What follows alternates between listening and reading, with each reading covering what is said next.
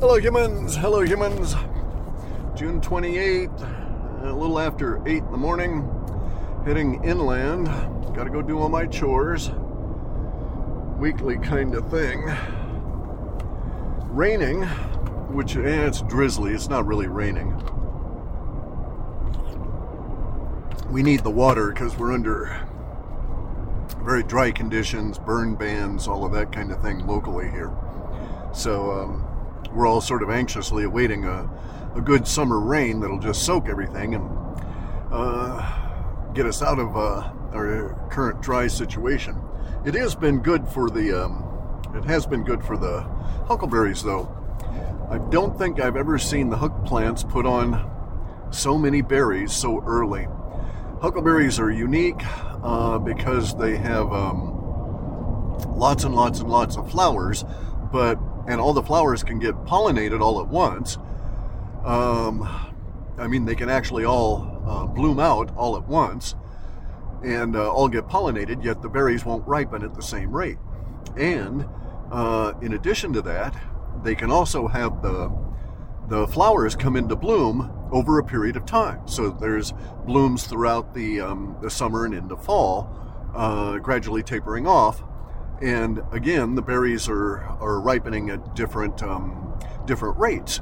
So that it's an interesting survival strategy for the plant, because this way it avoids any catastrophic conditions insofar as propagating itself, right? Because the berries would come in and in tranches, and thus theoretically would miss any great environmental problems that might cause issues for the species. So it's a good strategy. It also makes it easy for us because we don't have to do tons and tons and tons of picking all in a very short period of time and then spend all your time making jam. You can go ahead and go get all the ripe berries today off your bushes and then make jam with that, so you're making small batches, and so it doesn't take 2 or 3 whole days worth of effort to get the jam put up for the year. My approach is to do it with maximally ripe berries as they are available. So today in my journey, I'll swing by to the Spooner's little kiosk and pick up a few flats of strawberries and make some more batches of jam of strawberries while I'm waiting for the huckleberries to ripen. Then eventually I'll do raspberries, also buying those from Spooner's, although I'm already getting some out of my raspberries out of the greenhouse. Raspberries in the greenhouse is an interesting strategy because also with strawberries, because you get the berries earlier and you can control the light, and you can sort of make them like huckleberries in the sense that you can have them produced a couple of crops a year if you control the light frequencies. It's not really good for the plant. It has a tendency to draw down plant stuff out of it, so it might be a little weaker over time insofar as raspberries are concerned. Strawberries, not so much. They appear to survive the intensification of bloom without too much trouble.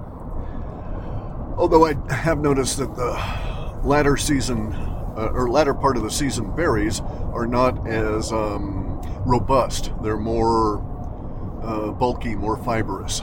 So it's as though there's only a certain amount of bioflavonoids, and it gives everything it can in the first crop, and then if there's anything left over, it puts those into the second crop, so the second crop doesn't quite taste as sparkly as the first harvest.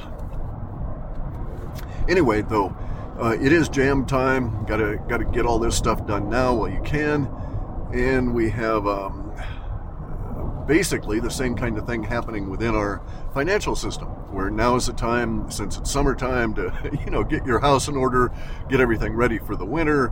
Now this winter we're going to have a particularly bad winter because the central bank is dying.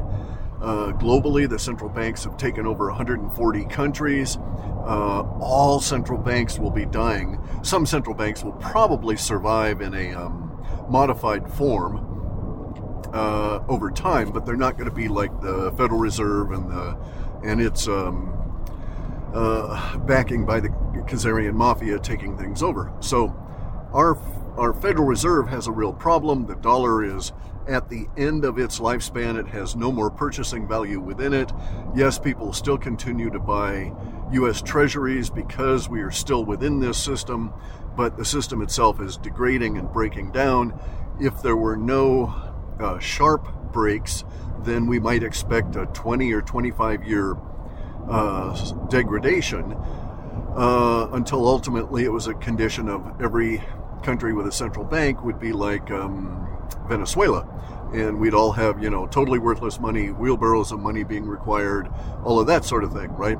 And no out. But we do have an out. We have different kinds of things we can trade in between ourselves, and we can decide to remove ourselves from the central bank system, which is basically, as the system is dying, what everybody's going to be doing anyway. So even the central banks are now being allowed to get involved with cryptocurrencies, and in our case, it seems a real solid conclusion that the central bank is allowing the banks to get into cryptos in order to provide a backstop to the dollar. As the dollar is degrading further, they'll have cryptos on their reserves, because at some point nobody's going to accept a bank whose only reserves are treasury notes, right? Because a treasury note will be basically worthless at that stage. It's very close to that now. People are buying them. They're buying them for the interest, okay? Not for the collateral, not for the idea that they're going to get their ultimate money back, but rather simply to keep the system going. Some individuals are being incentivized to invest in treasury notes over regular bank accounts because you get a return of 4 or 5 or whatever percent, 5.8% or whatever it is, as opposed to the 1 or 2 or 3% you might get out of a savings account. But at some point, these people won't get their collateral back. They won't get their invested funds back. They may still continue to get interest payments on it over time, but of course the thing being paid out in interest is going to be of no use to them and worthless, and they won't even want to screw with it. Anyway, so we have alternatives. We have the Bitcoins, gold, silver. We, to some extent, real good trading in the sense of, property as a collateral in the form of real estate, or now even a good used car is a very worthy collateral, a worthy bit of collateral for this kind of stuff. Now, we've got a situation where we don't have a sound enough system left that it's able to function on all levels. So we know that the banks are buying what they call overnight repos or treasury notes as collateral. They're also taking out loans and using their own treasury notes as collateral on those loans in order to be able to function as a bank. So if I've got, $1,000 in a bank, it's a demand deposit. So technically I bought into the bank, if you read all of the legalese, but technically also it's a demand deposit. I can go in and ask for it back at my whim, right? Whenever I want. Now, they give me my $1,000. The bank operates on the theory that a lot of us give them $1,000 and then they can loan out $1 million, right? Then they don't have our $1,000. They've only got the collateral that they're on that loan for that $1 million. So when I go to ask for my $1,000 back, they've got to go somewhere to get that $1,000 in order to be able to give it to me. So what they do is they go to the Federal Reserve to get that $1,000, and they say, hey, look, we got $1 million in loan collateral here, but we need $1,000 to pay this bastard off because he wants his money back. You give us the $1,000 and we'll pay you interest on it. So at some point, as people withdraw money, they have to do this more and more often within the banking structure, and they have less in the way of demand deposits as a base for their operations. Because bear in mind that fuels not only lending, but day-to-day transactions and cash and so on. And so when they go to the Fed to get this $1,000, they may have to pay 5 or 6% on it as a loan under the circumstances. That's what the rising rates are all about. And they'll be pledging Treasury notes that may only be paying out 2 or 3 or 4% based on when they were taken out. So there's this net deficit. So that $1,000 that they have to give me becomes ever so much more expensive to the bank over time than $1,000 given to me 2 years ago, that kind of thing. So their money costs are actually increasing as they go along. The costs of keeping the system working are increasing. And so, and this can be expected to keep going and even to escalate, that the costs of keeping the system functioning will rapidly escalate. And so we can think of it this way. At the time of the Weimar Republic, in those last few months when they had the huge hyperinflation running and you needed wheelbarrow loads of money, same thing happened in Argentina, in Venezuela, when you need the wheelbarrow loads of money. At that period, the banks are in a situation then that they have to figure out a way to compensate employees just to keep them on the job. And so it becomes this weird situation where bank employees during the Weimar Republic did well relatively in currency because they were close to the source of it all. And so we'll find that that is the case here. But that also means that all these local banks are going to have increasingly large costs just to keep the doors open and keep the employees interested. And this is like, this kind of stuff is going to start happening next month. Okay, so in July, just a few days from now. We're going to start seeing, we've got all this political crap going on throughout July, but we're also going to start seeing the economic stuff really start rising up as we get in past July 3rd. And when that begins, the economic stuff starts popping up again, we'll find that the Federal Reserve has probably got their nuts in a vice, and they'll probably have to raise rates just to keep the system quasi-functional, right? Just to keep people being able to get a little bit of cash and have a little bit of loan activity, this sort of thing. Now, bear in mind, loans have dried up. It's very, very, very difficult for people to get loans because there's a couple of things. There's the dying of the dollar. The asset has to have enough huge amount of overage in value that if the lender had to seize it, they would be able to sell it for a much reduced cost but still get their money back. So if they've got to loan you $550 million, they want to make sure that they're loaning that $550 million against a property that they could sell for $1 billion, maybe, and even if they had to discount it, they could eventually get their $550 million back. That's no longer happening. Okay, so those kind of deals don't happen. Now what we have is a situation of no one will loan them the $550 million, so the Hilton Hotels gives the top 2 hotels back to the city of San Francisco because they can't afford to refinance them and they're unwilling to maintain the debt on them, and they've got all kinds of problems with the maintenance costs having gone up well over 4,000% in this last 2 years of rampaging destruction, vandalism, crime, and all of that. And so, and they've got employee costs now that are really, really, really escalating. So they're in a situation where they say, well, as a corporation, we don't have the luxury of having an emotional attachment to this particular flagship hotel that we have here in San Francisco. So we're just going to let the city have them. We're just going to give it back to the banks and the city they owe them on taxes and shit, right? That they're now unwilling to even think about paying because there is no possibility of getting that money back in. They're a corporation. They have to operate under certain fiduciary rules on behalf of the shareholders, and so they're kind of snarkered. Right? They've got to do something. They can't continue the situation as it is, but any option they take is just going to be very, very terrible down to unpalatable. So they took unpalatable and just let the buildings go back. This is the same with the Weisfield Mall. Weisfield Mall in San Francisco, I think, is I think it's worth like $400 million. They can't get a loan on it. The interest rates are too egregious. The property won't support the loan because it's only retailing out $220 million a year, and you need to have at least the same volume of dollars going through your system as you owe in nominal debt on it in order for it to be nominally profitable, given tax breaks, government subsidies, and that kind of thing. And so they're just no longer nominally even profitable. So these corporations are abandoning the properties rather than continue with it. Now, this is happening on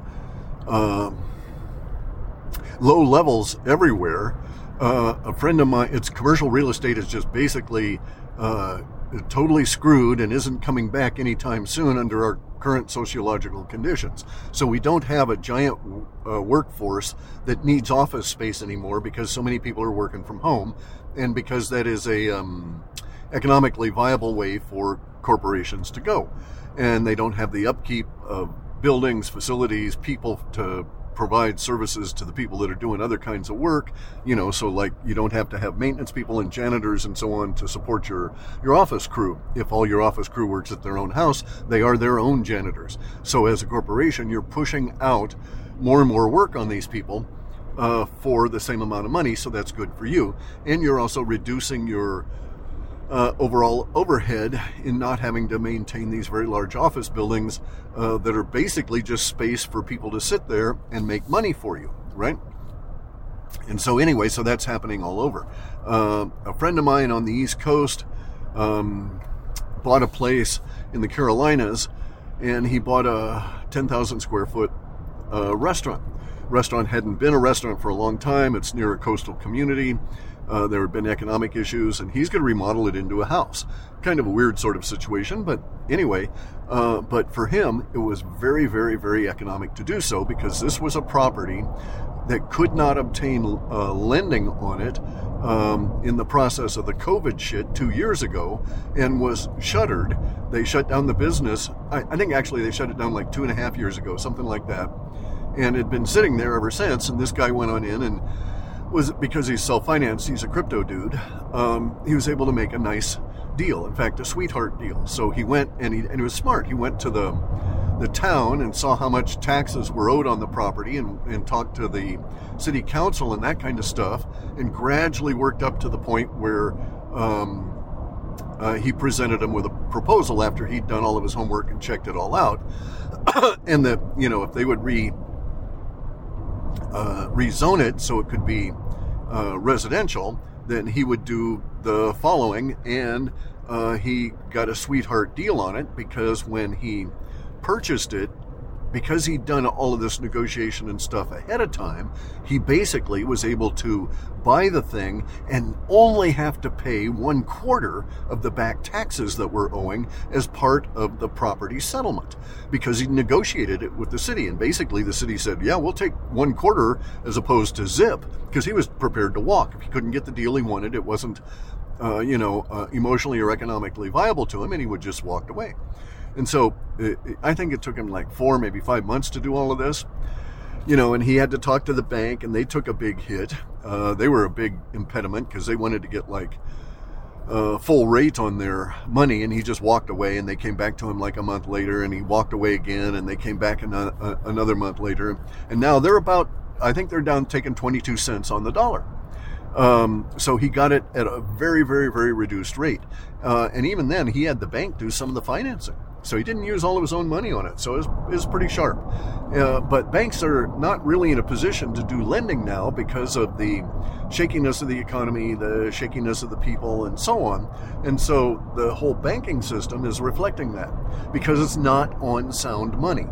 It's on this fake debt money that needs to be circulating, or it basically everybody loses interest in it and loses purchasing power in it. And so that's where we're at now. We'll see this really pick up in July as we see larger and larger and larger venues start collapsing due to not being able to be refinanced. Now, on June 30th, there's another big kick in the pants to the economic system, and that is that we're going to have have to roll over and revalue some derivatives. And derivatives are like, hang on a second, abstractions upon abstractions upon abstractions upon illusions, right? And they're not real in any meaningful sense. But they exist, and they're actually part of they were what extended the fiat money system and allowed the central bank, the Fed, to conquer the last few countries that were resistant. Say over the last 25 years or so, we had the derivatives that gave that little boost to the dollar and to the banking system that has kept it going this far. So they're basically out, the banking system, basically out of any kind of ammunition or whatever for control. And what they're trying to do now is to allow the banks to get into cryptos and form exchange-traded funds with the hope of, with the hope of manipulating the crypto market the way they do gold and silver. Now, gold and silver market's breaking down. They won't be able to maintain that. We'll see $10,000 or $12,000 gold pretty quick. We'll blow through $600 on silver. It will happen. I think it'll happen suddenly, not gradually. Okay, I think that there will be a sudden break, and then in between one day and the next, markets will have fractured to the point where when we wake up the next day, the markets will not have been, won't function the way they had been functioning, and we may find things are just like totally weird and off. It wouldn't surprise me to see, go in one day and Bitcoin is like, let's say it's 67,000 by then, okay? And you go to bed that night, you wake up the next morning, and you see that Bitcoins are on the markets being offered at anywhere from 90,000 to 220,000 or $250,000 or something, right? And it'll be in different exchanges at different rates because it'll be a function of an actual market and people trying to get their shit together to purchase. And that will be the ultimate crack up of it'll be the crack up boom that will be reflective of the dollar dying. I don't know that that'll happen this year, but I'm not ruling it out. There's vast quantities of data I've got that are going to the economic system going bluey this year, blowing itself to shit. It seems more in fall than in summer, but we've got huge, giant economic problems ahead of us in July, and the last 2 weeks in July are going to have some form of an economic it's like a pre-echo, a prophecy of what's going to happen in the last 2 weeks of September and on in through October and November. So I'm looking forward to seeing what events transpire in these last 2 weeks to give me a hint as to what we might be looking at in the form of these resonances or echoes, right? But as I say, we should be able to see those in the last 2 weeks of July, but just getting to those last 2 weeks is going to be quite crazy. These months here, okay, so these are the weeks in which decades happen. And the hell of it for us is that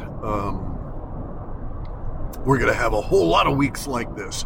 So we're going to probably have to go through 50 or 60 years worth of undoing and reforming of stuff before it kind of like settles out a little bit. So the powers that be have held us in a control matrix for so long that the natural forces of universe need now to express themselves, and thus we get this idea that there's going to be decades worth of events happening in mere weeks. And that's because they've held all these decades worth of events in abeyance with their phony money system. And it's dying. Okay, so we're coming out of the 6,000-year-old control system that was engineered and really hooked into us during the Kali Yuga. And so 6,000 years of stuff, it's going to have to be undone. And a lot of it's going to be undone in big chunks. It should be very, very, very exciting for those of us that are awake and paying attention and that have been anticipating all of this. And it's going to be scary as fuck for everybody else. All the normies that are just, going along, and all of a sudden the shit seems to happen. Now, we know that that is not the case, right? We know that there's pressures, there's temporal pressures, emotional pressures, activity pressures, all going all the time, and that releases are should be as commensurate, but they've been held in stasis by the powers that be in the banking system in their attempt to control everybody, and that's why we are where we are. Okay, not only is it the end of the banking system set up by the Federal Reserve in 1913, but really had been engineered since the end of the second bank in the 1860s. And they really started engineering it then, right? They tried to force Lincoln into another bank. It didn't work, and they've been working at it ever since. Now, this is a holdover from the Kali Yuga, which ended in 1700. Okay, that was the end of the Kali Yuga. But there's this one quarter kind of thing. So the Kali Yuga is two chunks, 1,200 years each, a descending Kali and an ascending. And we just came out of the ascending Kali Yuga. Still a period of very dense thought for humans, because humans are dense because we don't have a whole lot of energy coming in from galactic center. We just have what's available through our sun. I'll get into that some other time. Anyway, though, so there's this period of time of 300 years, one quarter of 1,200 years, that is our transition period. And then there's one quarter of that, in which we're in now. We've got 24, that's 75 years, and we've already gone through 25 of those 75 years. And in those 75 years, as you exit from one yuga, from the fading part of the Kali Yuga. So you come out of the Kali Yuga into the Bronze Yuga, the Bronze Age. But for the first 300 years of that Bronze Age, you're like shaking off the hangover of the being dense and in the head kind of shit from the Kali Yuga. So there's inventions and everything's really cool, but it's not anything like what it's going to be in just, another 10 or 20 years. It's still fighting through that hangover period, so to speak, right? And then after you come out of those 300 years, which we have, and then we've gone 25 years beyond that, and after you come out of the 300 years, there's a one quarter of that, which is 75 years, and that 75 years is the period of time in which the theme, so to speak, the emotional theme of that age is set.